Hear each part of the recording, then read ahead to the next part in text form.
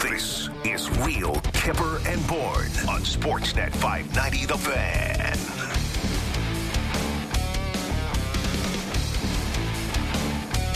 It is Off the Rails Friday. Already? What do you mean already? This has been a long week, man. It's Off the Rails week. No, it is Off the Rails because we're going to have Doug MacLean come on. Oh, boy. In about 45 minutes. We got a great show. Great lineup. Thanks to Sammy McKee, Derek Brandeo, Frank the Tank, and you, of course, JB. But we got, listen to this, head coach John Cooper, Tampa Bay, is going to come on in about 15, 20 minutes. Ooh. Tell everybody what they can expect out of Tampa Bay when the Leafs go in there for,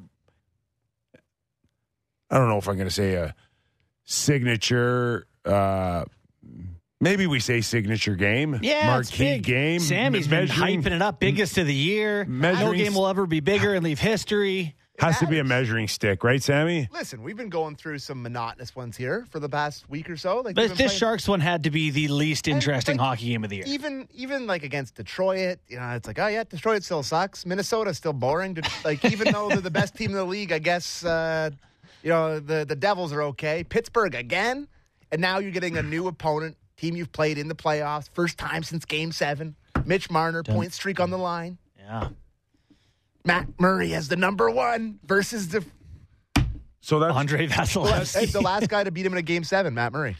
Wow. Love that stat. So that's all good. We got, like I said, Doug MacLean will come on a Friday. And then in the second hour, Dave Nonis, former general manager of the Toronto Maple Leafs, will join us. It'll be interesting to talk to him on a couple of things, including the Luongo thing. And we'll talk about this later on whether or not you thought he should have had his number retired or not. He's in the Ring of Circle for Vancouver. Ring of Honor. The Ring of Circle. Circles or rings already. I knew it was a ring of something. Fair enough. He's in the oval ring of circles for the. Isn't that where he comes out to center ice and he goes through hoops? No, that's the way it worked when I took my daughter to those. What do you call them? Gymnasiums. Oh yeah, right? Yeah. I'm not sure on the gymnastics places. If I remember correctly, Dave Nonis was the general manager that traded for Luongo. For Luongo, yes, sir, in Vancouver. Yep.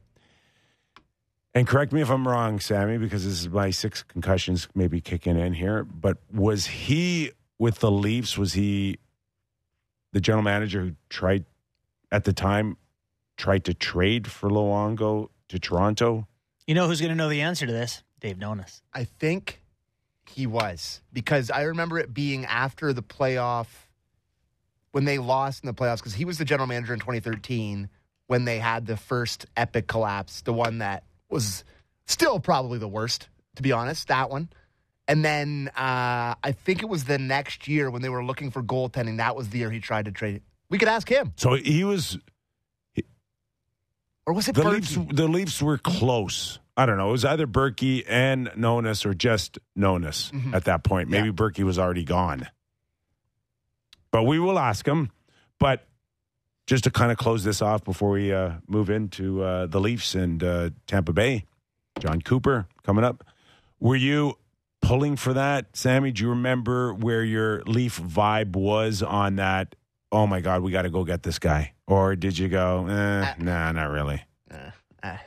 You wanted him, I'm not the biggest Luongo guy. No. No, back even then. Back then you weren't a Luongo guy? No, because I remember it being like, what the hell are we trying to do here? Like, it was the era of being caught in the middle.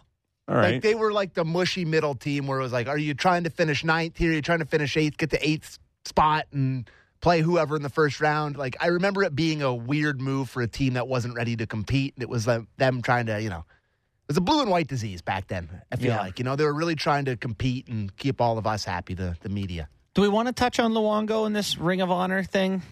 You got put in the Ring of Honor? Is that interesting? You want to do that now or later? Sam, tell us what to do.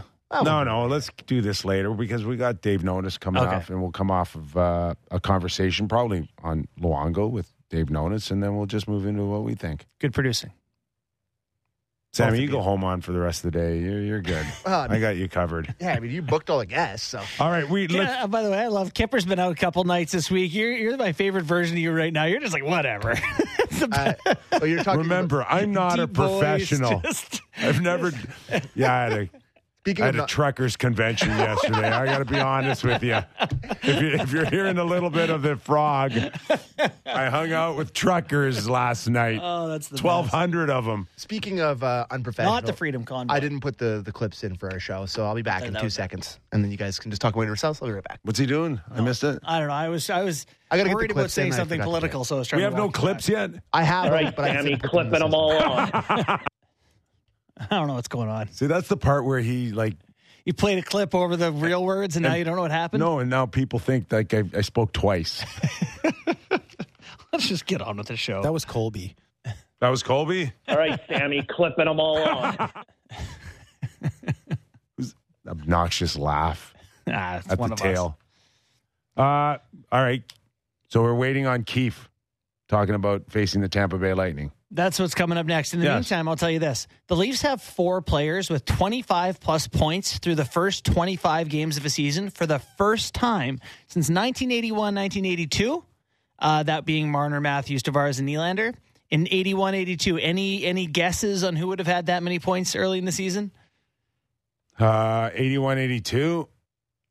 Sittler would have been gone by then, I think. Gone, yeah. He's not one of the 4. So, like Rick Vive. We have the clips. No. Okay. Bill Derlago. Yeah. You got that one. John Anderson. Oh. Wilf Payment. And Borja Salming. Okay. Nice. We have our clips. I'm sorry, boys. No, don't be sorry. Sammy. I'm back. It's okay. That's pretty quick. I ran. Did you get to our desks? I ran. Damn. I ran. All right, let's go to Sheldon Keefe on facing 2-time Stanley Cup champions, Tampa Bay Lightning, 1 year removed. I think anytime you go through a series like that, no matter who the opponent is, I think you learn a lot about your team, you learn a lot about yourself. And, I think we did a lot of good things in that series, but obviously not good enough to get it done in the end. But you still grow inside of that, and you learn some tendencies of your opponent for sure. But every season's a new one. Every game is a new one, especially in the regular season. So a lot has changed, even though not a whole lot of time has passed. I mean, it's 2 different teams, in their own way, and obviously far different time of year. All right. Tampa Bay different or Toronto? Toronto's not all that different personnel-wise, are they? I think new goalies. I guess that's different. Significantly different. Jack Campbell was a sub-900 or about a 900 in that playoff series. But it wasn't bad. It's your horses that are going to dictate this again, are they not?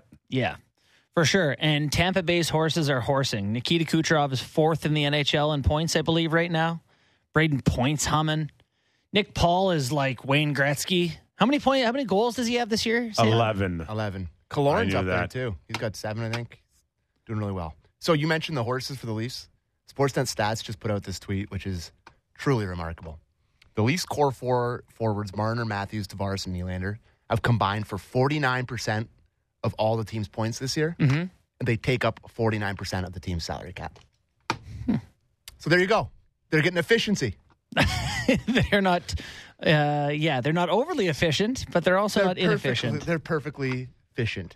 They're a finely tuned machine. So how would that compare to other teams, Sammy? Get that stat guy to do that. Well, let's not talk. Don't bring up the Bruins, okay? I know that's the first one that you're thinking of. Actually, it was Edmonton I was thinking of. Oh, yeah. With McDavid, Draisaitl, Zach Hyman, I would imagine.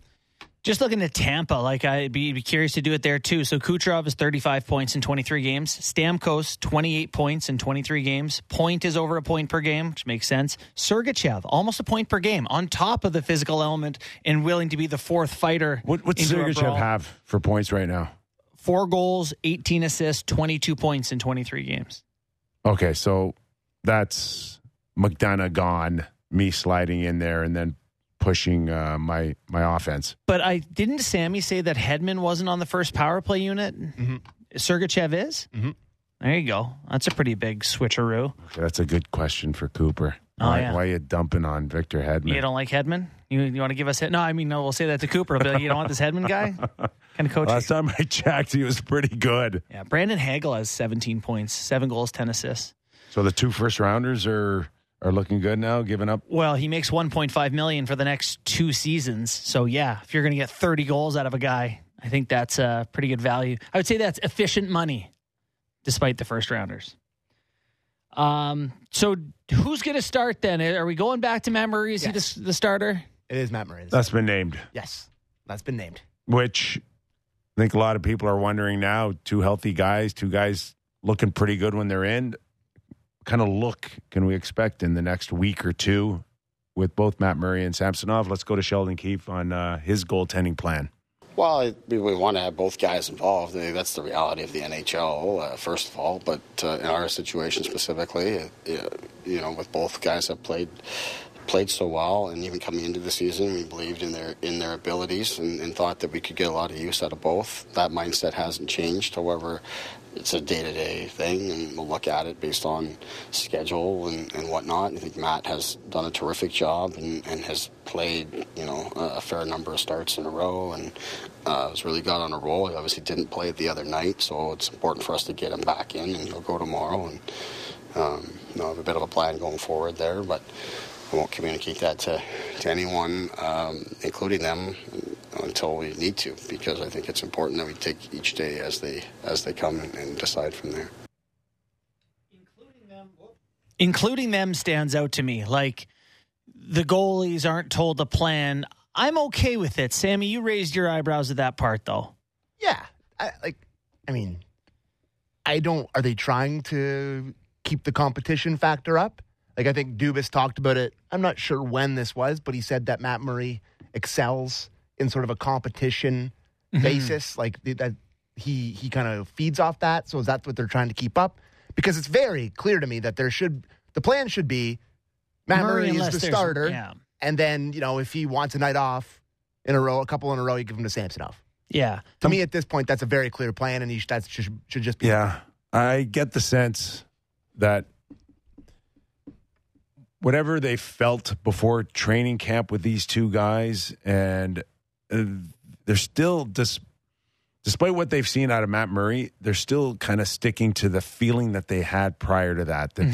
And I'm not necessarily saying that they were stuck on splitting these guys and rotating them every other game, but I think there was a real thought that, unlike what I wrote earlier this year, that there was never the thought of one of them having 50 games. Right.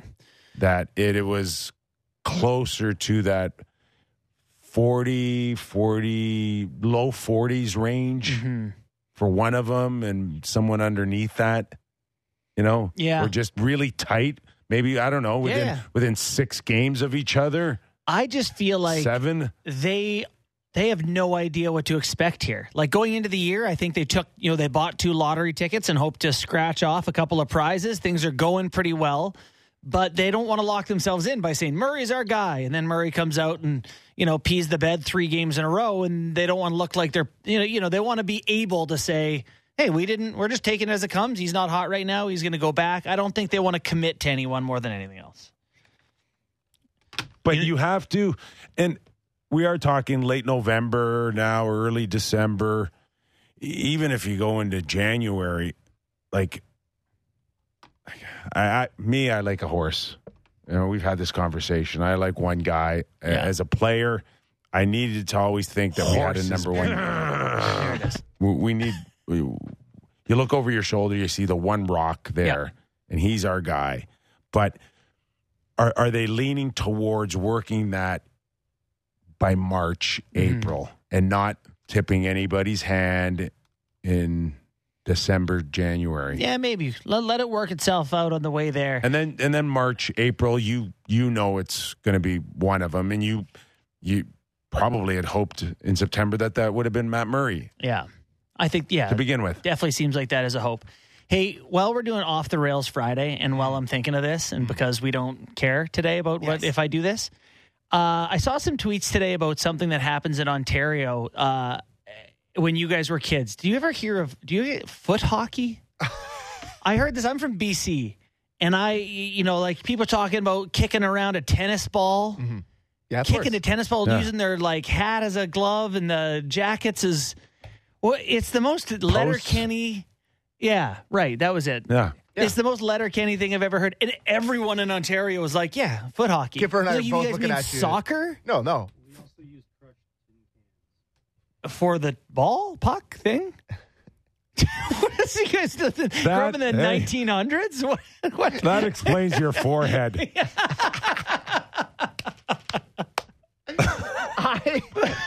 We played foot hockey until grade 4. What do you mean? Okay. And then grade 4 and up, we were allowed to have sticks for recess. So we'd play actual. You weren't allowed sticks. That's why you. Okay. We, in my school where I went, Bayview Elementary, shout out, Owensound, Ontario. We weren't allowed sticks until grade 4 and up. So until we were in grade 4, we played with a tennis ball. And could your school afford a larger ball? Soccer? But whatever. Like you're still in the smaller spot. Like you would play street hockey. Okay. And you just kick it around. It's just the most Canadian thing I've ever heard. It's like, we just lost in the World Cup because we couldn't get you guys a slightly bigger ball. So the reason we're talking about this? It was tweets, and someone tweeted, I think it was Mendez, tweeted about it. He was like, did people also do this, or was this in my little bubble? And I was like, no, man, this is just your bubble. That's weird. And 700 people from Ontario were like, actually, that's a huge part of my childhood. Yeah. Actually, everyone did it. Actually is like... Yeah, when you didn't have mini sticks... in the hotel or motel lobbies or the hallways, you went to foot hockey. Standing up, just shoulders through the wall, through the drywall of the motel. Pretty much. Yeah, okay. Foot hockey was really fun. Things. No, it's good. I love that. We got one more clip before we get to a serious conversation with Coop. Nick Robertson's back in tonight. Cal Yarncroc is hurt. He's not going to play. Evgeny Malgin is out as Wayne Simmons draws back in, I assume, to chat with Pat Maroon when that becomes necessary. So Nick Robertson's back in. Why don't we listen to Nick on getting back in a rhythm? Yeah, I feel like, it's kind of hard to, it's kind of on me too, but, I want to get these games going, get the production back. And, it's kind of hard when, you're out for a little bit and you come back. It's hard to kind of get back into it. But no, it's a challenge of kind of just with every game I get to, do everything I can to be consistent and stay in the lineup. So he's alluding to the fact, he's like, I can't play well if I don't play. Yeah. Kind of hard to produce when I don't get opportunity. Yeah. Hey, can always get a better rhythm with the Marlies. Tons of rhythm. And it's you better learn to pick up the rhythm of no rhythm. That's such a good point. Okay? It's like this is either going to be the rhythm or there's going to be a new rhythm somewhere else. Better being up here than it would ever be down there. Yes. So you just wait it out and you treat every start like it's a gift from the hockey gods to start the first game of staying up here the rest of your career. Yeah, he's got 5 games here with no points. Even -1, even. But his ice time has ticked up. 3 games ago it was 9 minutes, then 10, then 13 last game. So, possible they're looking to give him some more reps. Listen, he's getting some good looks the other night on a top 6 on a team that's one of the hottest in hockey right now. Mm-hmm. I mean, just find that rhythm and put a puck in the net or make a good play, and shouldn't be that hard with a guy that has that skill that can shoot a puck. I've said this several times that he's not in a position where he can just have an okay game. We need to see him do something, create something, be involved in something. He's playing with, if you could hand pick lines to be on, playing alongside Tavares and Marner is going to be in the top 20 opportunities in the NHL, I imagine. So really good spot for him tonight. He's played a few games in a row. I feel like the excuse time's over. Time to see something from Nicky Robertson tonight. His brother, by the way. Can he just call his brother and say, just lend me one goal. Just lend me the. Lend me one goal. Spot me two. If I get on a tear, I'll give them back to your stats. Can we call the league up and take one off your hat trick?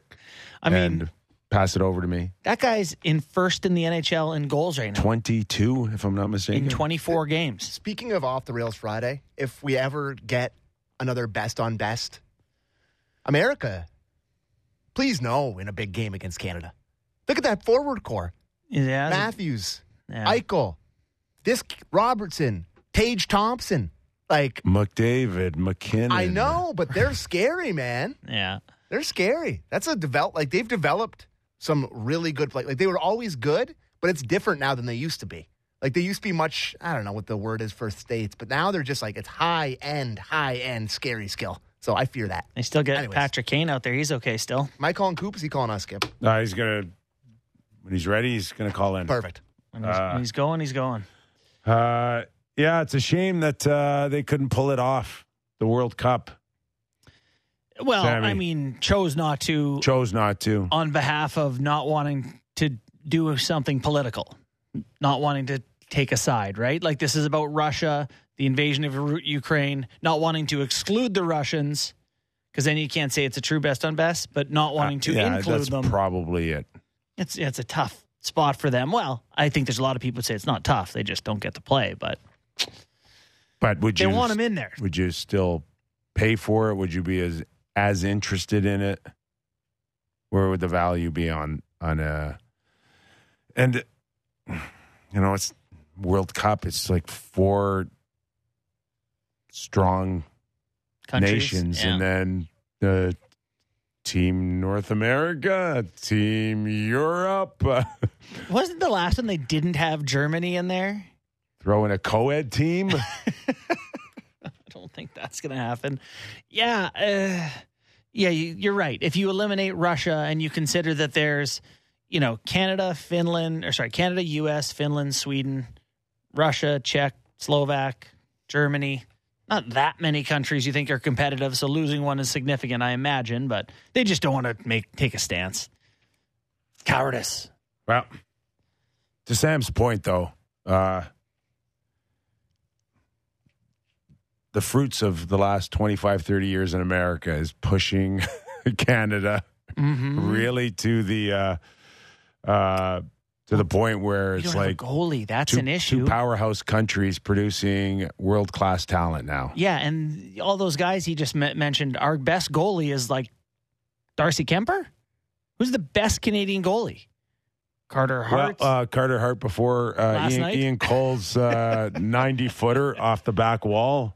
Tristan Jarry, truly. It's like I don't know who plays. There's Jordan Binnington. Is Marc-Andre Fleury still kicking around in 2025? No, he's not. No. That's, Carey Price's Marc-Andre Fleury's still finding ways to every once in a while make a spectacular save, but that's no longer there. We rolled out Bruder and Luongo one year. All right, as promised, the head coach of the Tampa Bay Lightning, John Cooper. Hey, thanks for doing this. We know you guys traveled. Big win in Philadelphia. And then you got what we think is a signature kind of marquee game for the Toronto Maple Leafs against you guys. How you feeling today? Not bad. It's had a little quick 3 and 4, so probably didn't play our best in Buffalo, but the big boys pulled it out in the end, and then actually gave a pretty good effort against Boston. They just couldn't kill off the penalty in the end, so we were okay with that game, and then finished off the trip with a good game last night. So 4 out of 6, we'll take that. Now we just got to come home and win a couple here. So we just heard from Sheldon Keefe. We just played a clip of his talking about the game tomorrow night, and it's fresh in our memories. A first-round series, yet, the lineup tweaks, and it's not quite the same. I mean, how do you view tomorrow night as a measuring stick from both sides? I don't know. Like, to me, it's 82 games in a regular season. I think we only played at least 3 times this year, so that's a minuscule amount in 82. And I think either game or either team, it's about making the playoffs. And so Yeah, like, do you want to win this game? Of course you do. I mean, did we play each other in the playoffs last year? We did. Was it a great series? It was. But I think it's kind of irrelevant towards this year. I was looking at, somebody asked me about our team and, what's different about it. And I said, well, we got different players. And, we won a cup just, I think it was 16, 17 months ago. And more than half our team has not won a cup with us than had. So there's been a lot of turnover. The Leafs have had turnover. It's just a sign of the times when the cap went flat. And but in saying that, pretty much most of the stars are still there. So it should be, like, in that respect, I always think it's great TV because both teams have some of the best players in the league. So I think it's a lot of fun. Coop, despite the turnover, do you feel like the guys you've been through those battles with before have become such veteran guys, such leaders? Like, do you trust the room to get themselves up now? Do you lean on them as much as you used to have to before you guys won the Stanley Cups? Some of these guys, your main guys, been with you through some long playoff runs. Yeah, we have. And no question, it's different. I don't think it's hard to explain. You come as a coach and you're new and everybody's trying to find their way with each other. But I think, I don't know what the number is. Stammer just got his 1,000th point last night. Yeah. I bet you I've seen 700 of them.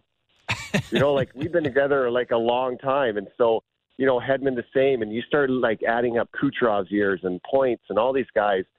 Our core has been together. So it's, it's like family members.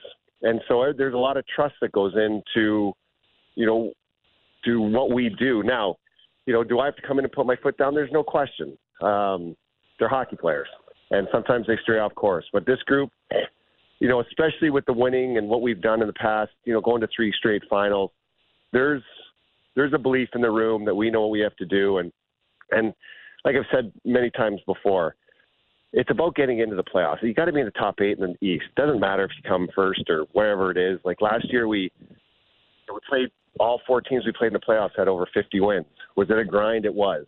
But you can still find your way. But if you don't get in, then you have no chance. And that's, probably our main focus is just we got to get ourselves into the playoffs.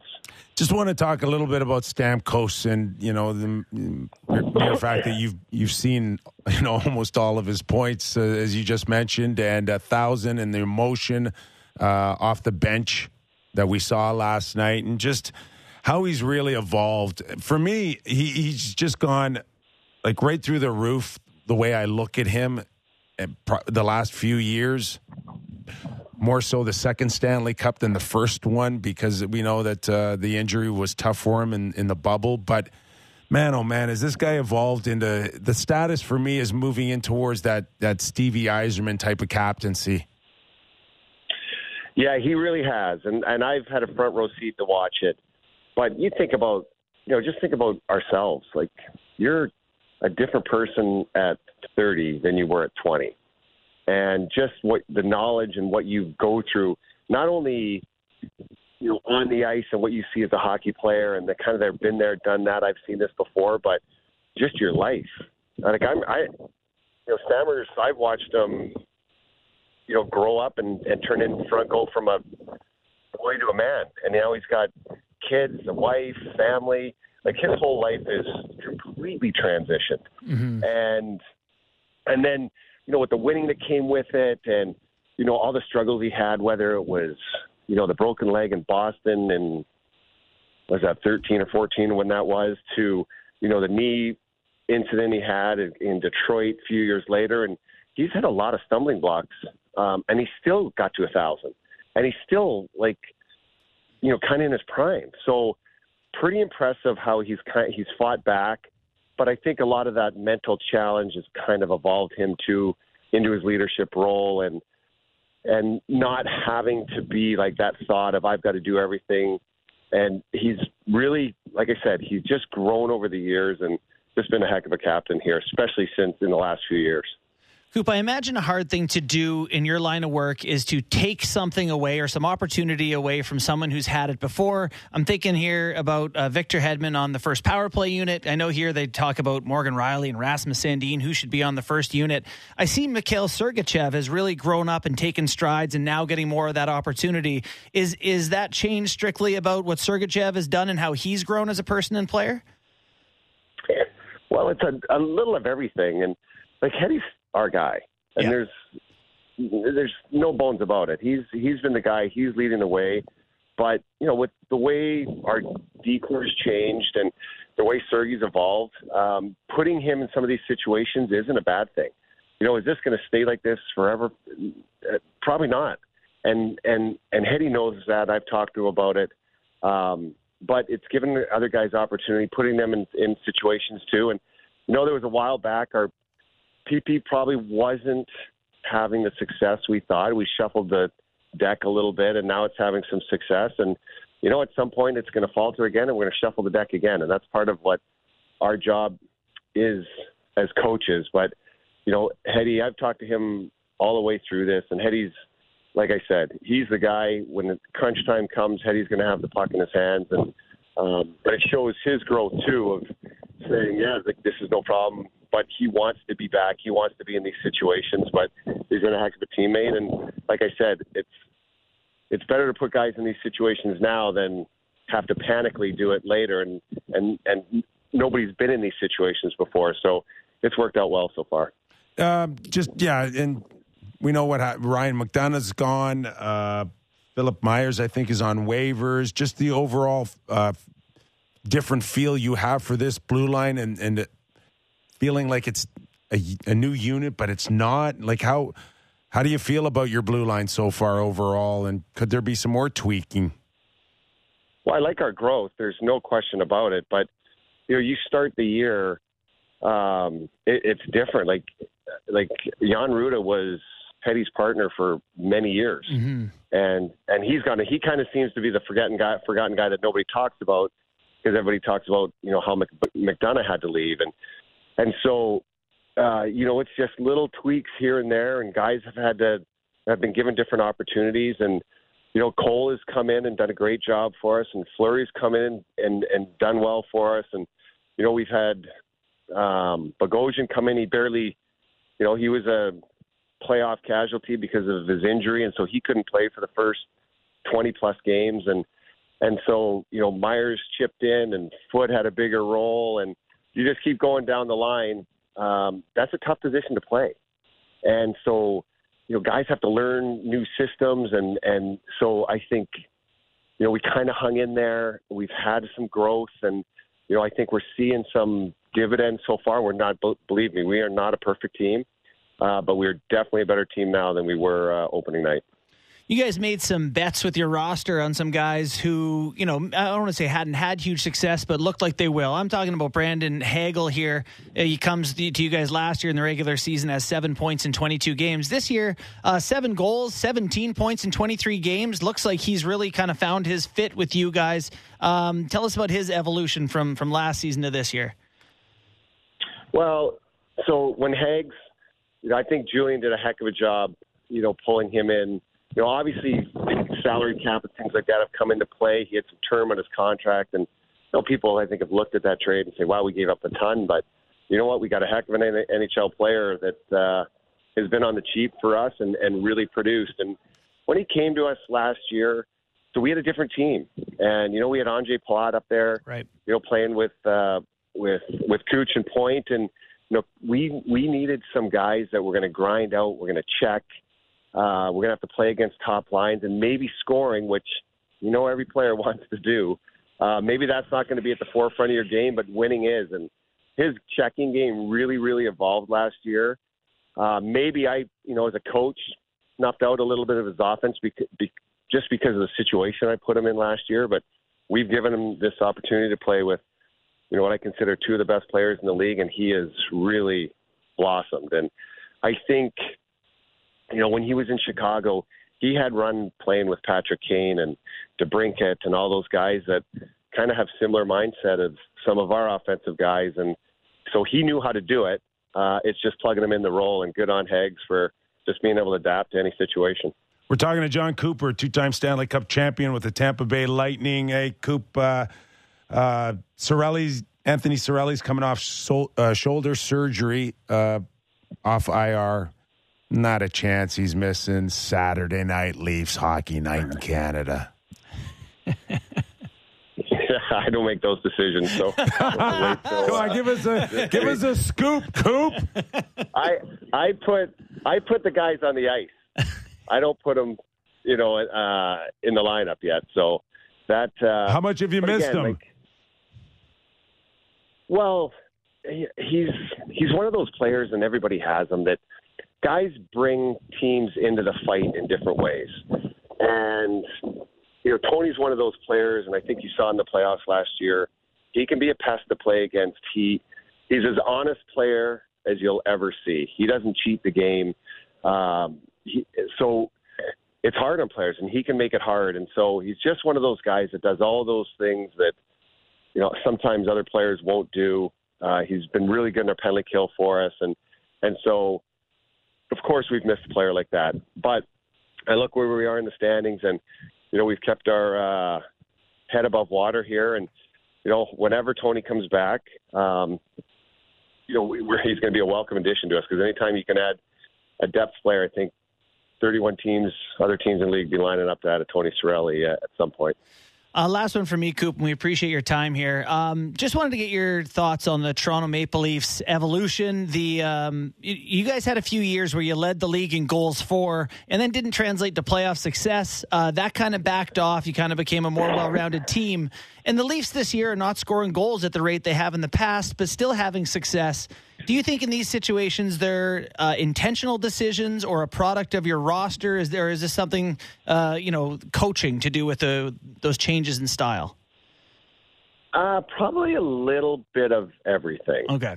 Sheldon's, he's been there for a while. He's got a good grasp of what his team does. I mean, let's be honest, that series could have gone either way last year.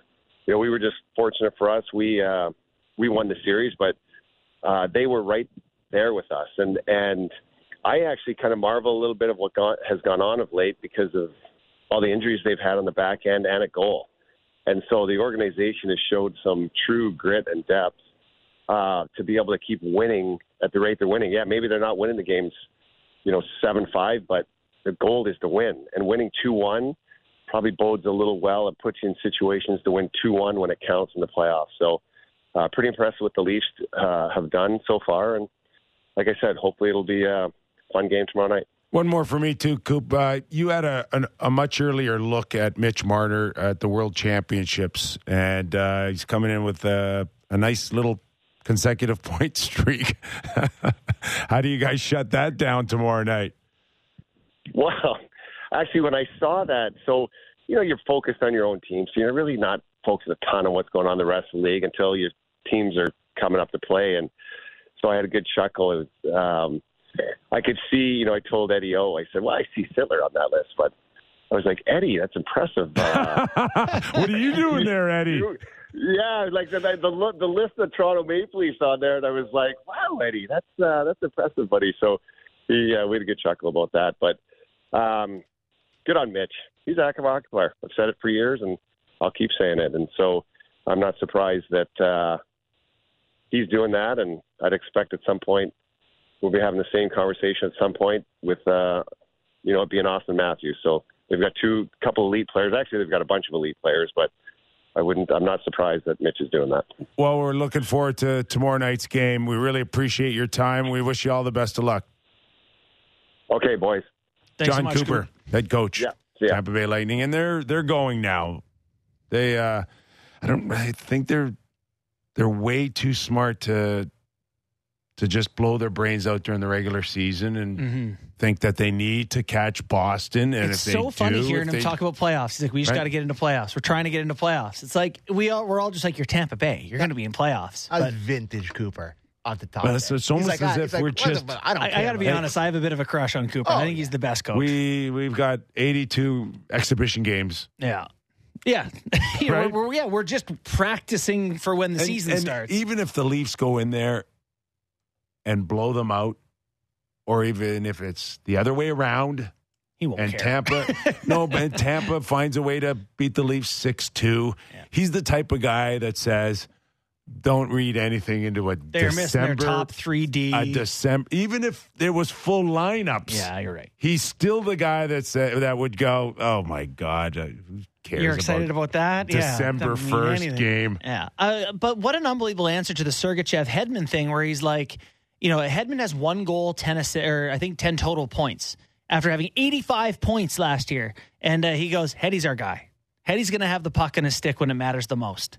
Sergachev's running out there on power play 1 and having great success. And he's like, I know where my bread is butter, boys. You know what I'm starting to really watch is that little bump pass or that fake and then bump pass to Brady Point in the slot. From the top? Yes. From Hedman there? Yes. Oh, they're so good with that. I mean, Kucherov's nasty off the flank. The best flank player in the league. Starting to really warm up for them. Yeah. No, and Point's back. He battled. We watched him in the first round last year. Had some major, major injuries, but he's starting to feel it right now. I mentioned Robertson has that sweet spot beside Tavares and Marner. Yeah. How about Hagel's spot beside Kucherov and Point? Yeah. It's not a bad spot. Yeah. I hate how much I love that guy. I know. Breaks my heart. Shouldn't like him that much. And hey, quickly to go back to our goalies for Team Canada, we forgot the Logan obvious Thompson. starter. No, Matt Murray. Oh. We'll see if he's still in one piece in 2025. Buddy. It's as good as anybody in November. 100%. There you go. Hey. November Cup winner. He's going. When he's going, he's going. He's going. All right, so it's going to be Logan Thompson, Darcy Kemper, and Matt Murray. We're going to break. Ooh. When we're going to break. Up next, following John Cooper, are Doug McLean. It's Friday. I bet you he's just in what kind of mood would you think he'd be in today? I don't know. I fear Doug in general, so whatever it is, I'm afraid. Well, we're going to find out after the break. Doug McLean. Stick around, everybody. Real Kipper and Bourne. This is Real Kipper and Bourne on Sportsnet 590 The Fan.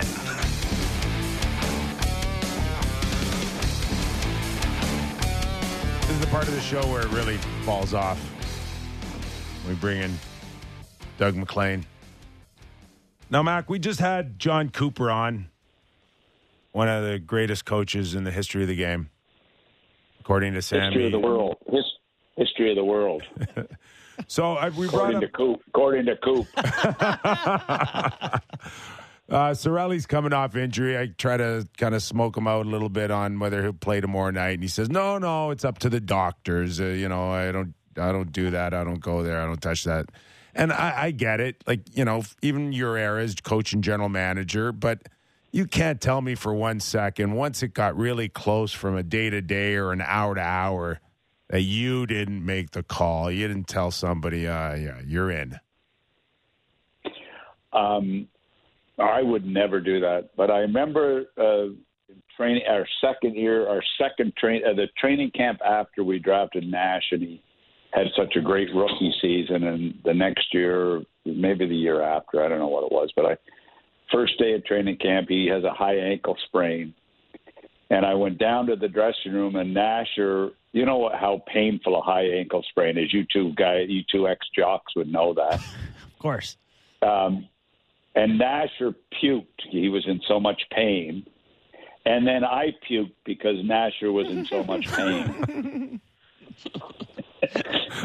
So, you never push a guy. But I used to ask the trainer a lot, when's he going to be ready? But I'd never ask the player. I just, you just can't do that. But you know what? Most NHLers, they want to play so bad. Most of them want to play so bad. And today, even more so because of the money involved, They don't want to lose their jobs. But that's your superstar. There must have been a few players over your career you said, like, what is wrong with that guy? Get in there. Well, when guys would flunk the concussion protocol test, I would say, I'm not sure you'd pass it even if he didn't have one,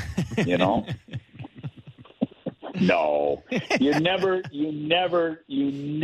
got involved with injuries, ever.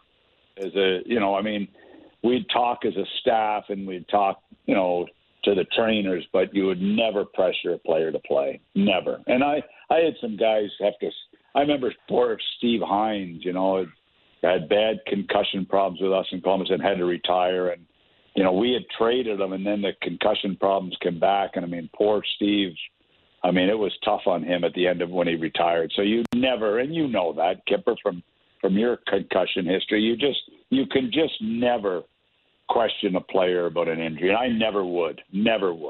Don't you think there's some conflict there with, like, if you're on the medical staff, your entire job is to get people back healthy but not have them come back too soon. That's how you get fired. It's just having them come back too soon and they get re-injured. So the incentive for the medical staff is to keep guys out as long as possible. Yes, and keep getting 2 free season tickets. Stay employed and not bring someone back too soon. And get your free tickets. So is there not frustration as a coach to be like, hey, could he come back, though? You know what? The trainers have an unbelievably challenging job because they're caught. You know where I had the problem? The trainers and the doctors used to be into it more than anybody because the trainers would be, the doctor would be stalling versus the trainer stalling in lots of cases, and the trainer would be frustrated with the team medical staff. But I never, I don't recall in my 20 plus years in the league, trainers and coaches and management being an issue. There was always a great relationship because I knew how hard they worked and how honest they were and how they had the players' health as a real priority, and they should. I never really had an issue. I never really did. Mac, Leafs going into Tampa Bay on a real nice run here. It looks like Tampa Bay's playing a lot better, a little bit more consistency. Is there a chance that you overanalyze a game like this in early December, or is this truly a good measuring stick for you watching the Leafs? No, I think it is, and I was thinking the other night watching them, the way they played, and I think back to when Morgan Riley got hurt and Muzzin out, and the injuries they've had on the back end with Ben and so on. You think, is this a blessing for this group that finally Keith can get it through them? That you got to play a total team game. You got to play, all 3 zones, and you got to play battle defensively. I know the goaltenders have been good and have made good saves and, as you said, not let in bad goals.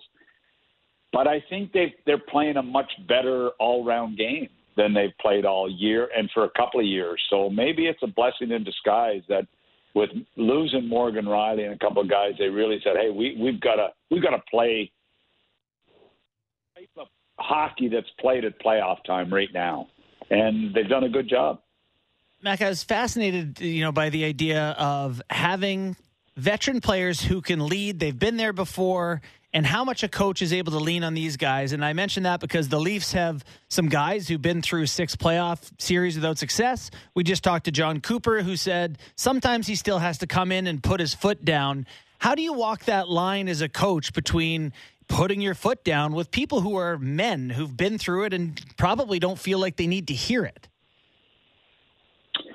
You know what? It's really funny. I mean, I remember calling Bernie Federko into my office when I was an assistant coach and going over some things, and he started to cry, and I'm thinking, jeez, oh my God, I just made Bernie Federko cry. So I always used to. I'm thinking, Bernie, like, I didn't make him cry. He was just. It was a frustration cry. You know what I mean? He was just so frustrated by what I was showing him on the video that he was an emotional guy, And I remember when I'd give guys hell in my office, whether I was a coach or GM, and I used to be worried. It's because guys get emotional, and I mean, I've had a lot of guys cry in my office, and it made me feel terrible. I felt like I was back teaching high school. So you have to, but you know what? It's the way it is. And one thing about the greatest thing about a coach that I love is a guy that's a straight shooter and an honest guy. And I know lots of them in the league that can tell a guy the way it is, and it's not BS. And I admire coaches that do that. And sometimes those are hard conversations, and Kippy knows this from being a player, and you know it from being around the game your whole life. That's what players want. And Coop, when he says that, that's what he's being honest with them, whether they're a veteran or they're a kid. And I love that about certain coaches. Did you read my Mitch Marner article in the Toronto Star this week? Oh my God! Like seriously, is he your nephew or what? Oh my God! Not you too. What? Not you too. Related? These guys have been killing me all week. I know why you did it, and nobody else knows this, but I know why you did it. Because you're such a Leafs fan. You're trying to prop him up that maybe he'll score in the playoffs this year. Oh, my God. You too. Welcome aboard, Doug. You know what? Hey. Mitch Marner. I mean, I have really enjoyed watching him play. And I'll tell you what, I was watching the game the other night when he had like 3 chances to get the extra point, for the record. And I mean, I love the unselfishness of him. I love the hockey sense, the pure talent, the love of the game. I'd love to see this kid have success at playoff time. And I know what you're trying to do, kissing up to him. I get it. I'm just for the underdog, the little engine that could. Yeah. He's making $11 million, isn't he, or just not? The little engine makes a lot of money. It's yes. a nice train. All right, Mac. Yeah, I would love you to write an article playoffs about him. That's what I would like you to write. All bets are off. Game 1. That's for sure. Oh my God. Seriously. So we're through American Thanksgiving. Are you a big believer that we know who's going to be in the playoffs now? Well, I've got the top 6 in. I just follow the East. I don't pay any attention to the West anymore. It's like it's such a. You go to bed at 10 o'clock. We understand. No, yeah, I know, and it's not even comparable for me. So I love I love Edmonton and watching those, them Calgary. But I really focus on the East, and I'm sitting there looking like the top 6, the top 3 in each division. I think the Islanders are getting in. I think Jersey's getting in. So there's a couple of teams not getting in from last year. So I'm looking and I'm thinking, okay, just a minute. It's going to be Pittsburgh, Rangers. Pittsburgh, I think, get in. And I'm saying Rangers, Florida, Washington. One of those 3 may be lucky to get in. One of those 3. Caps and in that trouble. keeps. I got Detroit out. And Caps, when they get Wilson back, Backstrom, are they going to be able to get it going? I'm a little worried about them. I thought they'd be better, but I know they got tough injuries. So I think, Florida, Rangers, Washington, Pittsburgh, I think get in because of Sid, and if they can stay healthy. So I think it's going to be a dogfight. And the Rangers, like tonight, how big is tonight's game, Ottawa Rangers, for both those teams? Ottawa have got to win to stay in the mix or to try to get back into it. And the Rangers have just not been very good a lot of nights. I didn't even like their game in Ottawa the other night, to be quite honest. So I need them to win because, I like Gerard. It seems like in Ottawa, Mac, it seems like Pierre Dorian's been looking for a defenseman for like a gazillion years. Like, are you telling me now over 31 teams? He didn't have time. He can't find one? To look for it. He did. He found Hamonic. He found Clay Myers. Don't do that. Whatever you do, I'm mad at him. But anyway, listen. With pounding his chest so hard for DeBrincat and all those guys this summer, he didn't have time to look for a defenseman.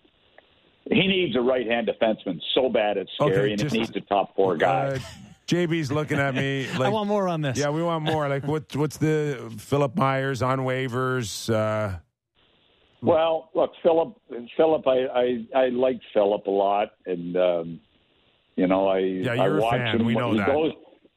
He goes to Nashville and was disinterested in the way he played. He goes to Tampa. Now he's on waivers. And why they ever signed him to a 2-year deal at $1.4 million, I'll never be able to figure out. So that's a tough one. I know Ottawa were interested in him this summer. I don't see him as a fit there in the top 4. I just don't. I mean, to me, he's a number 6 guy at best now.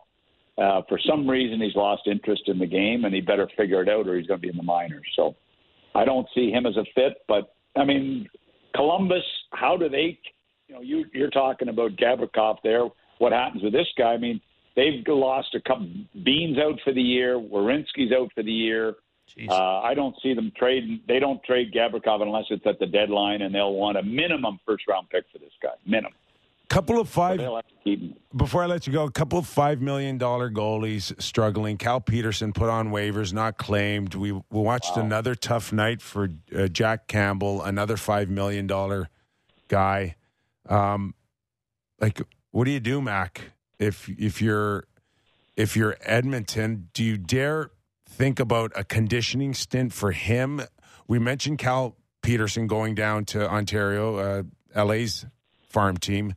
We saw Matt Murray. Let's not forget, Matt Murray's as good as any goalie in the league right now in the month of November. That guy was in the American Hockey League last year. Right. Look, it's the Jack Campbell thing is frightening because he's been hot and cold for for most of his career, hot and cold. So what do you do with Jack Campbell? You let Skinner play and let Campbell watch and let the goalie coach work with him and try to figure it out. I don't see sending him to the minors as an option. It's Skinner's job right now to lose as far as I'm concerned. And, I look at Kenny's team there, and I'm worried about them. I look at their bottom 6. I mean, they played in Chicago the other night. They had 40 shots on goal, and I think their bottom 6 had 1 shot on goal in that entire game. I mean, seriously, they've got more problems than Jack Campbell, and that's like, I mean, you said it to me, Kippy. If Draisaitl and McDavid don't get 2 or 3 points each, they don't win. So they've got to figure it out. And Speck, I mean, I feel terrible for Mark Spector because he's dying. I mean, he's dying. He gets so mad at them before he writes his article when they lose that it's just hilarious to read. So anyway. Hey, I don't know. Do me a favor, if you're ever telling that I made Bernie Federko cry story, try not to laugh after you say it. It really makes you Bernie would not hate a sensitive and I didn't make him cry. I didn't make him cry.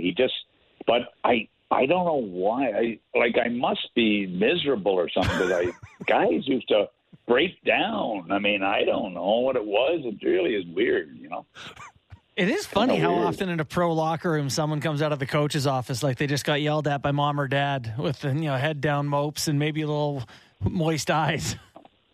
Other than pissing off your parent, I can't imagine anybody worse than your head coach. I'll never forget the day I decided to quit teaching high school. I was in the staff room and I was coaching the junior A team in Summerside. We lost the night before. 4-3 in a tough loss, and I was sitting at the table, and this teacher come up, and how they used to put their knuckles out and punch you in the shoulder, with a stinger. And so I'm sitting there mad because we lost the night before, and this guy come up and punched me in the shoulder, and I flew out of my chair, and I pinned him up against the wall, and I had my fist cocked to punch him out in the staff room. And the women and the lady teachers were screaming, and I thought, oh, my God. So I went into the principal's office that afternoon. I said, Jim, I think I'm going to take a leave of absence and go back to university and get my master's. And that was the last day I ever taught. So anyway. and some guy came in and punched you in the arm like, that's it. Do you remember the guy? Do you remember what he taught? Oh no, Jim Hodge. He was an English teacher, and he had a heart condition. I mean, what am I thinking about? Seriously. Anyway, he's a great guy. I felt terrible. Mac punched him in the pacemaker and got kicked out. I didn't punch him. I just had the fist up to him, and I thought, oh my God, I got to get out of here. I got to get in hockey or get out of hockey or get out of teaching, one or the other. So anyway, it's fun. It's official. It's off the rails. We're off the rails. All right. What's up this weekend? Thanks. I've had a rotator cuff, so I haven't been able to do a lot of yoga, and the pickleball I haven't played a lot, but I've been doing just more walking, trying to get back, get my conditioning ready. So if you're too hurt for pickleball and yoga, the next step is Aquafit, and then it's over, Doug. Do you like getting in the water? Hey, I swim a lot. Anyway, guys, thanks a million. Oh, no. Thank you. Thank you. Checks in the mail. Thanks, Doug. All right. Take care, guys. He's like a sleeper lunatic, I think. I don't know. I'd be pretty scared if I was that other teacher that decided I was in the mood to punch Doug McLean in the arm. Have you looked at the standings long enough to be as confident as Mac and Jersey and the Islanders and your Islanders? I have looked at the standings. Jersey, yes. Islanders, yeah. Washington, though, they're a .480 winning percentage. They got 10 wins in 25 matches. They're not good. Wow. I know they've been hurt, but they're really, really struggling. Wow, just losing the presence of Tom Wilson all season long. Yeah, what's that give them? Another 4 points? Like, they're still... Changes their team. What's that? Changes their team. Changes the way they play. Yeah. Changes the way others play against you. 100%. That was hilarious. Have you ever had an innocuous moment make you fly off the handle? Oh, yeah. I don't have that kind of temper. I don't. But yeah, I do. You do? Yeah, but I say you do like I don't know? No. I think I can hold it together from 0 till about 6.5, 7. Yeah. But once I hit 7, like I'll go to 10 like in really? a split second. Yeah. Theo, get up off the floor, stop playing with the dog, and go to school. So what's that? That one was about a 5.5, 6. Theo was tempting me though. I think I can make it to 9 and keep my voice about the same, and then it's over. Like then it's from an off switch to on.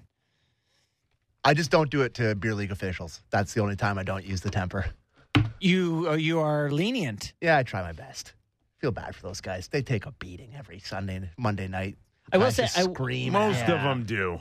And what do take they? a beating. They probably get what, $40 to do the game or something. I'd imagine. Are they young? Are they like mid 40 guys? Probably. Older guys? It's a pretty big mix, but I would say like the cap is around 50 and it would start around 30. There's not any like really young guys. What young kid today says, I want to go and referee a men's league hockey game tonight? And just you got to do a job. Like at least thank God we have them. Yeah. If you're out there, hey, we love you. We tip our hats off, and thanks for doing it. But, there's no more full service gas stations to pump. What do you do for Sammy? Are you one to scream at a referee during a game at all? Maybe once a month. I'll give them a little bit of something, but I try my best not to. I'll yell at the other team. Yeah, instead. I'm not a ref yeller at all. You could shake your head. You can make a sarcastic remark, but to belittle a guy start hammering. I got on ref a guy. friends from my playing days that I stay in touch with. So it's just the frustrating thing is that they don't care. They're not getting paid well. They don't give a crap. The beer league guys, they just don't care. A little sleep over that one. Yeah, they're human too. They can watch a guy out there and go, "Listen, a little too much attitude out of you." Particularly in beer league, like what? This is going to get reviewed by Toronto. Hey, buddy, you're not sitting down. That good. Yeah, hey, number 69, you got your 4th penalty of the game. But it's funny though. Like I've been playing for almost 10 years in Toronto in terms of in all the different leagues and whatever, and I see a lot of the same guys. Yeah. What makes them tick, and when to lean on them, when not to. It's very similar relationship that guys have with the ones in the NHL. You know how to lean on them, how to, and whatever. Yeah, it's fun. Okay, well, great community of refs in Toronto. Love it. Love that they still do that. We'll take a break now. We got Dave Nonis, former general manager of the Toronto Maple Leafs. We'll get his thoughts on the current team, including what's going on in Vancouver, the relationship he had over the years with Luongo as well. I want to get into that with him. And then are we going to take some questions from social media? Text us. Text us at 1-800 590-590. No. I don't know. What is it? 590-590. Yeah, so after we have Nonis on, we got to do a little Jack Campbell talk more continued. And then we're going to do some text. So text us 590-590. You can comment on YouTube. Make sure you mention me so that I'll see them. And we'll do some comments and texts. Sounds good. Still plenty and more on the Real Kipper and Bourne show. Also, rate and review on all the platforms because that helps us stay employed. So, does it really? I assume. What happens if they say we suck? That helps us? No, if they rate 5 stars and say you suck, we're fine. Really? Oh, yeah. We just Let need the her rip. stars. Let her rip, everybody. We're back after these words. This is Real Kipper and Bourne on Sportsnet 590 The Fan. All right, we're waiting on Dave Nonis, former general manager of the Leafs. I think he was with Anaheim for the last little while, but I don't think he's part of their organization anymore. Nope. We'll get him on. I got to tell you something. Yeah. Oh, yeah, okay. I've known Doug MacLean a long time. Mm-hmm. I don't know where he goes with his stories. I don't know if it's supposed to end up being funny or it's going to be like, there's a message at the end. There's a moral to the story. It's like that. You ever watch Planes, Trains, and Automobiles when Steve Martin looks at John Candy? He's like, what do your stories have? None of that.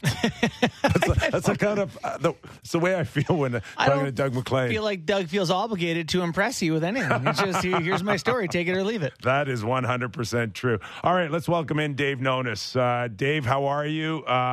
We know you spent the last little while in Anaheim's organization. If I stand corrected, you're a free agent, a UFA right now? I am. I'm turning to the dark side right now a little bit, doing some media. So, welcome aboard, my friend. Where are you now? Where are you making home? And what are your thoughts on the next little while here? Yeah, I live in New Hampshire, just about an hour north of Boston. So I'm in a pretty good spot for seeing college games, getting to Boston for the Bruins. It's been home here for a little while, and my wife's from this area, so it's worked out well. Dave, we are a Toronto Maple Leaf show. Obviously, you spent some time here, and the market very well. It hasn't been. I guess I don't want to say it hasn't been successful here, but they haven't got out of the first round over the past couple of years. What are your thoughts on the evolution of this Leafs team over the past 5-6 years with this core? Well, they took a different direction, obviously, with how they kind of put the team together. And I still think that the window is open for them. It's not like they're never going to get out of the first round. But when you put all your money in, not all, but a lot of it into 4 or 5 players, it makes things difficult. With that said, those players have all pretty much performed. And, there was a lot of naysayers early on this year that it just isn't going to work. And, that Western swing that they started on wasn't the best for them, but they stuck together, and it seems like a very resilient group. Can you win with a structure like that? It still remains to be seen, but I think that they have a very good hockey club, and I think that if the goaltending can hold up, which has been very good, it looks like Kyle's pushed the right buttons there for 2 guys that have starting numbers right now. And if that defense can hold up as well and get healthy, I think that there's a good chance that we do get out of the first round. Dave, looking back at the various teams that you've been involved with, the whole process between training camp, American Thanksgiving, trade deadline, and how much do you think that your team and what it needs, and how can it alter at times during the regular season? Because the Leafs have had a great November. And perhaps the feeling of going into January and February might be a little different than what you thought of earlier. And, of course, this is leading to the temptation of bettering your team at the trade deadline and then factoring the assets you have to do it. But how did that work for you over the years? Well, I started, Kipper, when you were playing, so things are a lot different now than they were back then. Yes, that's true. And you probably remember, you started training camp and you kind of saw what you had. And then, after 10 or 15 games, and I've said this to a few people, I remember Pat Quinn, my first year in Vancouver, he said, let's give it 10 games and see how we are. And then if we have to make changes, we can. That's not possible anymore. I mean, it's really hard to change your team. You can shuffle the deck a little bit, but in terms of really improving and making trades, it's very difficult because of the cap system. So for Toronto, do I see them trying to better their team? If they're playing at a 700 clip and they can make their team better by spending some assets, I think they'll do it.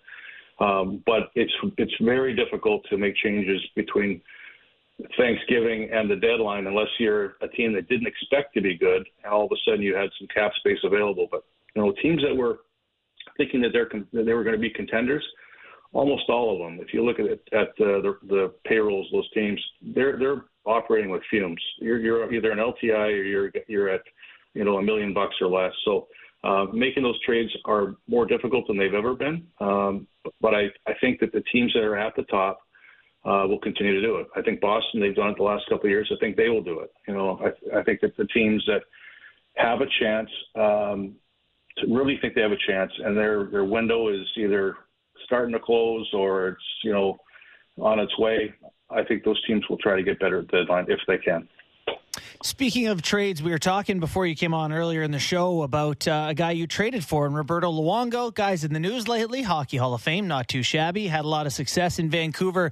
We were debating here, were you in Toronto at the time when it was rumored that he was trying to come here, and were you a part of that? Yes, I was. Yep. Yeah, and what was the process like back in that day trying to make that happen, or the complications? You were close, were you not? Yeah.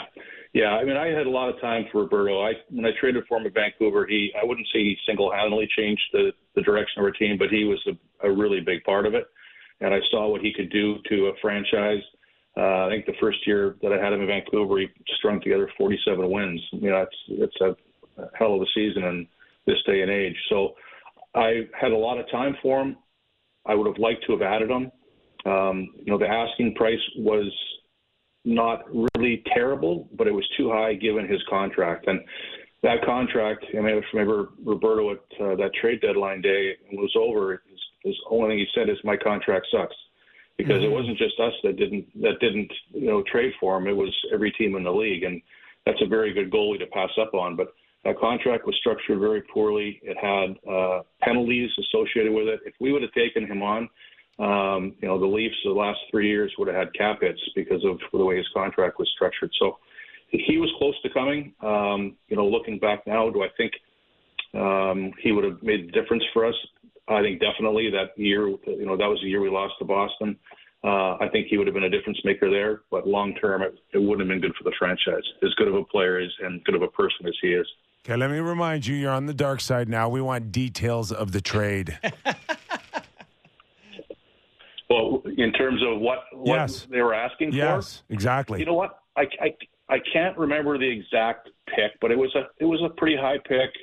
And Ben Scrivens, and I think there may have been a third pick in there, third asset. But so it wasn't like that we had to give up 3 or 4 first-round picks. But it was the penalty going forward. And again, it's not just us that turned our back on that deal. It was every team in the league because it was just a difficult contract to swallow. So Berkey as well, but you guys got a sample of Canadian major markets, Vancouver, Toronto. What's the biggest difference when you look back on it? Or is it just the same? Pressure's pressure? Between a U.S. market and a Canadian market? Between Vancouver and, say, Toronto, the markets, the demands, the pressures, are they a lot more similar than people think? Or is there a different feel out in Vancouver than there would be in Toronto when it came to expectations or pressure out of the fan base? I think they're pretty similar in terms of expectations and interest. Both have very strong fan bases, but I think you have to put Toronto at the top in terms of not just interest but scrutiny. I mean, you guys see it all the time. You really can't escape it. And part of that is difficult.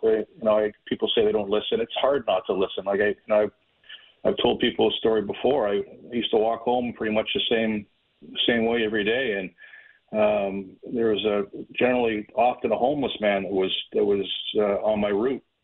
One day he said, "Can I ask you a question?" And I said, "Sure." And he goes, can I give you some suggestions on trades that'll help your power play? So, when you've got people that, that are, unfortunate in terms of their living situation, but they're interested in the hockey team in town, that just tells you the kind of interest that's in Toronto. And, when things aren't going great, it can be a strain, but it is the best place to work in this game when the team is winning. Well, so there's intense scrutiny, and you're here from, I think it was 2009 to 2015, somewhere in that realm. Is there anything in that time that the media, all that scrutiny, got wrong in assumptions about deals you made or, things that went on with the team? Is there anything that needs clarification? I'd have to go back in my notes. I'm sure there's probably some. But, I never really had a problem with the media by and large. I think the media in Toronto is generally fair. There's a few people that I'd say that didn't work hard enough and that weren't as informed as they could have been. Mm-hmm. But I think you can say it about every market. And when you have the number of people that are interested and the number of media that are there in terms of sheer attendance at every event, I think that Toronto's media is very good. And there's going to be times they're going to be negative and there's going to be scrutiny. That's part of their job. But I never really had a problem with them. But I will say again, the sheer volume of it is staggering when you come from or see what it's like in a U.S. market. I spent the last 7 years in Anaheim, and you might have 2 or 3 people at the morning skate or, at a practice in a critical time of the season. And I remember, in Toronto, where there'd be 25 or 30 following a practice. So it is a lot different. But again, that's the best part about playing in Canada is the interest from not just the fans, but from the media. We're talking to former general manager of the Toronto Maple Leafs, Dave Nonis. Dave, were you the type of guy that watched American Thanksgiving like most teams are these days and buy into what you see is what you get come springtime? And if that's the case here, what are your thoughts around the league right now? Well, I think the numbers in the last 10 years is somewhere around 75, 76% of the teams that are in the playoffs at American Thanksgiving end up making it. That sounds like a death knell for the other 25, but it also means that there's 25% that are out that do turn it around. I think that good teams generally will have a fairly good record, maybe not be hitting on all cylinders, but if it's a quality team, you're going to be within striking distance at American Thanksgiving. So I think it's a little bit more is made of that than there should be. But obviously, as the games start to peel off, it's hard to make up, 8-10 points when you get even within 30 games. That's a lot of games, a lot of points to make up with 30 games left. So I think it's an interesting time to look at your club, but there's two things you have to remember. As I said earlier, even if you wanted to make a huge deal at American Thanksgiving, it's just not available. And it's not available because of the cap for the most part. And so teams are going to usually wait and have their cap space, whatever that might be, have it grow to the deadline and then try to make a move. But, some teams that we thought were going to be really good have struggled. You can look at both both conferences, and you've seen, that Calgary hasn't played as well as we thought, and St. Louis hasn't played as well as we thought. But then you've got teams that have been excellent. Seattle has been a great surprise, and they're playing solid hockey, one of the best road records in the league. And in the East, you've got New Jersey. No one expected them to be, not just at the top of their division, but I think they're plus 34, 35 in terms of goal differential. They're playing outstanding. So someone has to pay the price when you have a team that's unexpected that moves their way up the standings. Just listening to you mention, percentages there, I was thinking that you'd be the perfect guy to ask about the evolution of the use of numbers for front offices. Yeah, how much of a change has there been in front offices considering, I guess, advanced stats on the type of players you inquire, the decisions you make? Oh, it's definitely it moved along since I was in Toronto in particular. We brought Kyle in, and he right away brought with him a great knowledge of analytics and advanced stats. I used it quite a bit. There's a lot of questions that I would ask them or him to produce some background for me. I think it's a useful tool for coaches as well. I'm trying to get pairings in the back end that might work better, or line combinations. I think it does show you how your team is playing. I think you can relate some of the analytic metrics to old-fashioned scoring chances. I mean, they a lot of them go hand in hand, forward against. But in terms of making deals, yes, it's a part of it now. I think it's a real part. It's a legitimate tool to use. And I think teams that are working at it the hardest will get the most out of it. But at the same time, I think it has to be married with old-fashioned, analysis by quality scouts and quality managers. One more for me, Dave, and it lends towards your experience with prospects. And the Leafs have one in Nick Robertson. The feeling was that he was ready to make a big step this season. It temporarily happened, and then it took a couple of steps back. But my question to you, and again, this is just me and my observation, that perhaps maybe Kyle or Brendan Shanahan think a lot higher of maybe a Nick Robertson than his head coach does. And have you ever gone through, Vancouver, Toronto, anywhere you've been, and had that where you've had a prospect and you see something in him that maybe the coach doesn't, or it doesn't have as much, isn't as patient for him to develop as you would like? And does that set up a little bit of a conflict? It can, and that does happen. I don't think it happens a lot, but it definitely can happen. And the more veteran a coach, the more he's going to have feelings about the type of players that he wants. And, if they've had success in the past with a certain lineup or certain type of lineup, that might be the case where they don't want to play a younger player or give them the opportunity that maybe he deserves or the organization thinks he deserves. And I have had it in the past, and it can come to the point where you end up trading a player that's in the lineup just to make room. That doesn't always sit well with the coach, but, if you're not going to play the guys that we need to play, then we're going to make some room by some player movement. And I think that happens quite a few times during the season that no one really talks about or knows, but where the manager would make a move to create a hole that has to be filled with a younger player. Dave, I need a name. Name. Give me a name here. Hey, next week. Hey, great tease, man. You're picking up on this media stuff just like that. Hey, Dave, thanks for doing this. Appreciate your time. Hey, yeah, thanks for having me, guys. Take care. And I'm coming at you next week. You know that, right? We're coming for that name. Oh, yeah. Thanks, Dave. I'm going to start going through my notebook this week. Good.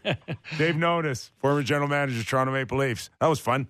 Yeah. No, and it's like Moneyball, right? Isn't that the idea of Moneyball, where they basically, in the Oakland A's, they weren't playing the guy the manager or the front office wanted, so they said, all right, well, now you got no one but the guys I want you to play. Make the moves. Does that baseball money guy ever win a World Series? Nah, they got pretty deep with the lineup. They lost the teams with the good players. They did pretty well that one time. But it bought them some time. Yeah, then the New York Yankees with superstars rolled through and beat the brakes off them. Yeah. Pretty good debut for Nonis. I like that. That was good. That is juicy stuff to me about Luongo and how close it was. That is just okay. So catnip. What he told us is that if in fact he got Luongo, I would have been on my way to New York City for Game 1 against the Leafs, 100%. against the Rangers. Instead, I go to Saskatoon for the Memorial Cup. And can I tell you? Nothing wrong with the Stoon. You're probably right. You look back at that Game 7. You look back at some of those goals that went in to make it 4-4. Hang on to a rebound for us here or there. Now, all of a sudden, you're a bigger Luongo fan than you thought. Listen, God love Luongo. God love James Reimer. I think Roberto Luongo probably a better goalie than James Reimer. I think we can all. I think James might say the same. I think we can agree on that one here. But having watched some highlights of Roberto Luongo in big games for the Canucks over the past couple of days, maybe it wouldn't have been the same. Who knows? So is that the reason why he didn't get his jersey retired? And we know that there's... Yeah, well, I mean, we said that we were going to talk about we have arrived. Luongo this week being honored with the... Ring of Honor. What did I call it? The Ring of Circles. The Ring I'm not wrong. Rings are circles. You're not right. So, just off the top of my head, I'm thinking about retired jerseys in Vancouver. Linden, Naslund, Stan Smeel, the Twins, Stan Smeel, and maybe I'm missing one more. But did you say Linden? You said I did. I said Trevor Linden. Would not. Naslund, did you say that too? I said Naslund. All right, we should listen to our host, buddy. And the Twins. Yeah. Mm-hmm. So Luongo should be there. So are the Sedins already up there? I think so. Yeah, they are. They're up there, and they walked out their Hall of Fame buddy, and they're like, "You're a tier below, though. You don't get to be there. You're there." And hey, okay, go ahead and make your point, because one of us has to make it. I think he is a Ring of Honor, not a jersey retirement guy. They might have got it right. I think they got it right. I really do. I think Roberto Luongo had an awesome career. He's in the Hockey Hall of Fame, but he spent a lot of time in other places. Well, was he not in Florida longer than he was in Vancouver? For sure. But the heart of his career, the best of his career, was all Vancouver. And is his jersey already retired in Florida? That's a good question. I think they didn't they have the night last year? I think they did. They did have the night last year. It might be too divided. Oh, is it? I don't know. But he played, 8 seasons for the Canucks total? Yeah. That's hard to retire a sweater for a guy who played 8 seasons, didn't win a cup. You know what the crazy part is? What? You just win one game, and it's a no-brainer. 7. Yeah, no-brainer. And all day long. Yeah, they retire your junior number, your minor hockey number. Man, do you remember the trade from Florida to Vancouver? I believe Markstrom was involved. Blockbuster. Markstrom. No, that was the second one. The one from Florida to Vancouver the first time in 2006. Bertuzzi, Brian Allen, Alex Auld. Oh, the first one, yeah. And a conditional pick in the 2007 draft. Big give up, but they win. Yep. They win the trade. Mm-hmm. Luongo's save percentage over those years in Vancouver, 921, 917, 920, 913, 928, 919. Some people were saying, well, Kirk McLean doesn't have his jersey retired. Right. So, but that's because Luongo's in the Hall of Fame. I know. I know, but both of them got to Game 7. Right. I see. That's all. Yep. And God, they got smoked, didn't they, on a couple occasions? But they also won some squeakers. Series? If you have a worse goalie, I think they won. What do you say, Sammy? 1-0. They won. They won 1-0 twice in the Cup final. And they also lost 8-1. It's a weird series. Really weird series. It was all in Vancouver. When he was at home, they would win these squeakers. They go to Boston and just get pumped. Did they get shut out in Game 7? Yeah, they lost 4-0. 4-0. I remember Patrice. Was it Patrice Bergeron? And then they burned the town down. Yeah. And Marchand. They just... Listen, okay. I've always had this thought. What would happen in Toronto if they lost a Game 7? Game 7 of the Cup final? Party. A somber walk You're home. You're going to have a party when you win Game 7 in the first round. No, if they lost Game 7 in the final. You don't think people maybe punch a window? I think there'd probably be some pissed off. It's a bunch of dumb dummies, if you ask me. They'd be so happy for a month and a half. Oh, come on, Kippy. A month and a half. You told me that you get out of the first round, you don't care what happens. You told me that. Is that true? You care. That's a lie. He doesn't even know. That's what happens when you turn into a super fan. Oh, God. It'd be nice to see them win around. So Luongo goes in front of the Vancouver faithful, takes the mic at the opening of the game last night and says, I know there's a lot of talk about me being up there as in the Ring of Honor or versus up there. And he goes, I want you to know I don't care about that. I'm happy to be here with you and be honored, and says all the right Luongo-y things. Yeah. I thought it was pretty crazy that he addressed it that head on, because the people making the decisions are presumably Rutherford, Alvin, Castengay, is it Camigranado? I assume they're making those decisions and they're at the game aware that he's aware of this awkwardness. Like, it's too bad that there's awkwardness, but I think end of the day, it's He's just trying to control like a riot breaking out. hang on to the Molotov cocktails, folks. But you know, he's beloved there, and they should hang half his number in Florida and half in Vancouver. As Derek pointed out to me, for 4 straight seasons, he played above 70 games.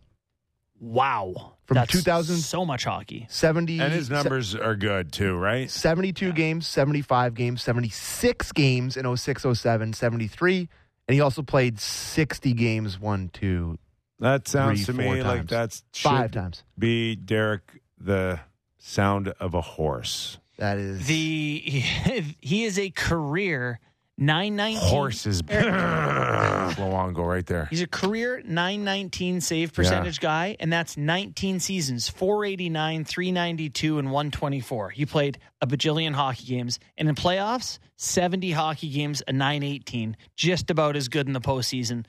Gold medal with Canada. Mm-hmm. That's Hall of Fame. For sure. He's a Hall of Famer. No doubt. And this close to being a Toronto Maple Leaf.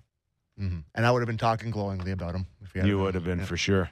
Okay, what do you want to... Did we mention Jason Robertson, hat trick? Yeah. You're good with that? 17-point streak? Yeah. Yeah, one behind. How come nobody mentions that? Did he have 17 games? 17? I didn't actually know that. I just saw it on the notes. Yep. Because he doesn't play for the Toronto Maple Leafs. That's correct. Yeah. And people Andrew Walker and you got into it on Twitter today over this. I see a lot of people kind of bristling that it doesn't matter for the point streak. Like, I think it matters because it's on the Leafs and it's a historic franchise and he's going for a record. They're saying it doesn't matter? That streak doesn't matter? I think people outside of Toronto, this is a national story. Walker's point was that it's the 40th longest streak in NHL history. Mm-hmm. But you see a lot of... it's the longest for the Maple Leafs, and they're the Maple Leafs. Yeah, so it matters. Yeah. Matters to me. Steven Stamkos gets 1,000 points. How many active players in the NHL do you think have 1,000 points? Great question. Thank you. 10? 11? I'll say, under 10. You guys are both really good. It's 8. That was bang on. Yeah. Can I name them? Pat Kane. Malkin. Sid. Ovi. Corey Perry? Oh, for sure. Yeah. I don't know. Do you have a list? No. Oh, my God. You were looking so like you had the Cadbury secret sauce. I was ready. Recipe. Oh, we can pull it up. We all got Google for crying out loud. How about this? Corey Perry does not have 1,000. Doesn't have 1,000 points. No. How about in NHL history? How many people have hit 1,000 points? I got a number for you. Oh, wow. I want to say 100 years of NHL history or whatever. I want to say 40? No, it's huge. 50? It's in the 70s, right? It is north of that. You're on track. Yeah, I'm over 100. No. Not over 100, close to 100. Very. Okay. 98. Okay. 95. Yeah, I was like, I was going right at 100, and I thought it was north of 100. 95 people have 1,000 points. That's a really exclusive club. It is. The amount of people that have played in the NHL. And let me tell you something. 1,000, 15, 20 years ago, automatic Hall of Famer. Yeah. Automatic. Not anymore. Now, Rod Brindamore's winning Selke trophies with 1,000 points in a cup, and they're like, All right, so it's Off the Rails Friday. I asked her some questions, and I got an off-the-rails question for you guys. Don't. Let's do it. I just want to go. I just want to go home for the weekend quietly right now. This is from Puppethead on the YouTube comments. Would the game be better if the goalies had to serve their own penalties, forcing the backup to step in and play?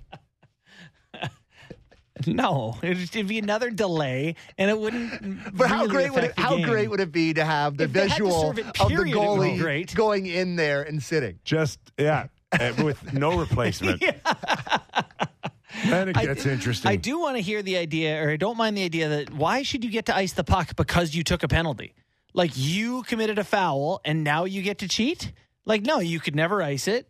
Now you still can't ice it. You got a guy less. And I don't think they should get to bring the guy out. I want to see 14 icings There'd have to be in like the next 2 minutes. There'd have to be a delay of game penalty or something. Like 3 icings on the PP or in the PK and another penalty. That's the issue. Yeah. I get it. The theory sounds correct. Right. But the optics would just kill your game. Yeah, probably. I don't think they should come out if they score on the power play. Full 2. You get 2 minutes regardless. Yeah. Oh my God, the Oilers would be like, yes, let's do it. But then, you'd be thinking about getting one quick and keeping it out there. It changes the strategy a little bit, no? Yeah. God. What is this, Jeff Merrick show? Listen, I love you, Jeff, but we don't need to do green ice stuff here. I like this guy. Now the second unit comes out. Just 10 seconds left in the power. Let's just start. Let's not add. Let's eliminate. I'll lose the shootout. Oh, we're doing it. We're doing stuff like this. Okay. Now. We're All right. derailing. Here's from Total derail. from Johnny Ferrari on YouTube. Here's a question: why is Zach Aston Reese playing over everybody else? Any opinion on Over that? who? Wayne Simmons? Pictures. He's got pictures on somebody. Oh, come on. He's been good. I'm just teasing. He's been good. Who else do you play? Like Simmons? Been okay. You can argue for what Wayne is Simmons. good? What is great? What is... He doesn't make okay. mistakes. He doesn't make mistakes. Maybe that's good enough. This is the Leafs thing now. They want non-mistake makers. I've said this on the show before, but Kyle Dubas has said if he could take all the fastest guys, all the strongest guys, all the smartest guys, he wants the smartest guys. Zach seems to stand in the right spot a lot. And I just knocked over a water bottle. But, they want that. He's no Ferrari. No. Like Johnny. But he is reliable. What would you say? He's an Oldsmobile or something. His time on ice, it's very consistent. Was he getting 9 a night? No, 11, 53, 12, 48, 13, 13, 12, 11, 12. See, they're using him. Yeah, like he just kind of plays. Those are good numbers. Well, because he kills penalties. Mm-hmm. Yeah, that's right. That helps. And he's not scared to put him on late in a period. And meanwhile, you got a guy like Mulligan who is not on the special teams. I don't even know who's on the Leafs' second power play, and that's not a joke. There is no such thing as a second power play. I know. Pierre Engvall's on it. Honestly, it probably is. Something like Engvall, Kerfoot, Bunting, Sandin, when Riley's, Anyway. They had the 2 defensemen on it for the second unit at practice today. All right. So I got another question here for you. Good. This is from, where is it from here? Oh, hey, don't you have to ask the same question someone asks you all the time? Oh, yeah. The guy, you're right. Maybe I'll ask that question. It's from Mario Kart. I don't even know if he's on the YouTube chat today, but he asks every single day to ask you, Kipper, what do you think about Pierre Engvall for Max Domi? Every day he asks me that. Max Domi signed $3 million for 1 year in Chicago. Mm-hmm. That is deal. I don't know what the number is, but he had offered his services to the Toronto Maple Leafs for a lot less. Really? And the Leafs said, no, thank you. Really? So. In the summer, obviously. Yeah. Wow. Max Domi Yeah. would be like the, third or fourth leading scorer goals-wise in the league. So 7 goals, 9 assists, 16 points. I think Max would have come in here and just, given them a feel that they still don't have. Little Matthew Tkachuk light. Just a little bit of I'm a little goofy right now, so don't piss me off because I can do something, So the wires can cross. The wires can cross. I don't mind at least one guy in the lineup. Me too. Where the wires can cross. You need a squirrely guy. Yep. But I'd fight my mom to win another Stanley Cup. But here's the thing, and this is boring, pragmatic thinking, but Engvall does kill penalties, and he kills them well, and he gets in the way, and he's down the rink, and he's like one of their top PK guys. Listen, I hate watching it every night. Me too. Saw him score a big goal.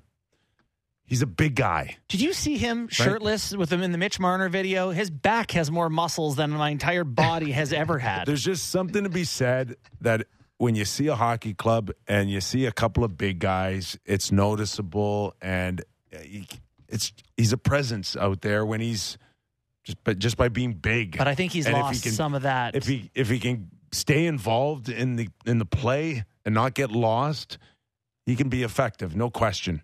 Yeah, who tried to fight him in playoffs? But Brandon Hagel, and he didn't do it? I don't know. Can you win with Engvall in the playoffs? Yeah. Just start there. Sure, yes. I mean, look. But what are you saying yes for? Well, go through the roster of who's won Stanley Cups. What proof do you have? They've won that you can win with him. That have won cups. They've won 9 games in the playoffs with him in the first round. Yeah, I mean, the answer, the right answer is I don't know. That's the right answer, not yes. Well, of course it's I don't know till you do it, but you look at some of the teams who win cups, they've all got a guy or two who you're like, oh, that guy won a cup, huh? Yeah. Oh, Killorn, Palat. No, those are guys with a capital G. That's not. So just give me some guys then, because they're not just Engvalls that happen to be in the, they play hard. Engvall doesn't play hard all the time. No, he doesn't. I don't know. I can't think of anyone. Okay. Everyone who wins That's your homework, Dave Nonis. Everyone who wins a Stanley Cup is a Hall of Famer. Just going back on our conversation about America and how good they are at hockey, I just wanted to look at their. Why are we doing that as a theme? Because it's off the rails Friday, and he can do whatever he wants. I got my ADD's kicking in hard. But you think about, we're talking about the forwards, right? Austin, Eichel, Robertson, Tage Thompson, Kreider, the Kachucks, Hellebuck and net. That's a good team. Think about their decor: McAvoy, Fox, Trouba, Slavin, Carlson. Was their Trouba's struggling right now in New York. Canada underdogs. For sure. Hurt though, you thought? Yeah. But something's going on. I don't think he should be playing. I actually think I think we should actually cancel all best on best forever. You're afraid of the USA? 100%. Did we? 100%. Did we talk Jack Campbell enough for you? He won't be on their team. It's just bold prediction. Oh, I thought you meant the Oilers, not the U of. I watched enough S&A. last night, and he just has no physical presence. His body language to me is like shrinking. Yeah, pathetic the way I've been playing. Oh, poor Jack. Who else said that I suck? Markstrom. Markstrom came out 13 seconds into the game last night to the blue line to chase a puck down. So relax, man. You're a goalie. Do the goal thing. Too honest now on post-game comments out of goalies. I know. Well, it sounds like they got to get some Peter Mrazek in them. No, I'm fine.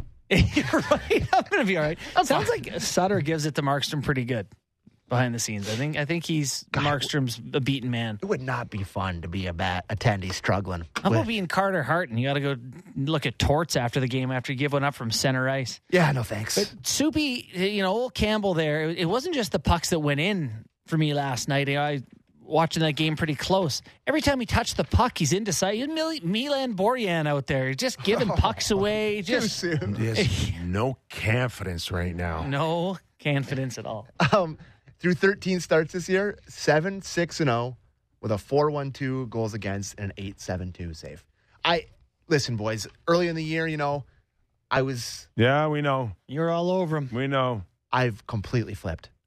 I feel awful. I don't enjoy it anymore. Like now I look at the box score every night. I'm like, oh, Jackie again. You wanted the Leafs to not get embarrassed by not keeping him. You didn't want him to fail out of the league in 3 months. Yes, that's not happening. By the way, I'm just being dramatic. Yeah.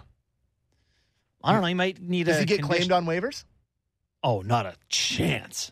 $5 million goalie with the worst numbers in the league. Probably not. 4 years less than him didn't get claimed. Yeah, go get Cal Peterson. His numbers are worse somehow. Just got to see him turn it around. Can you make up your mind on Edmonton if they're a team that can? They look like every other Edmonton team over the past 7 years, where it's like McDavid and Draisaitl do awesome things and they win. They don't.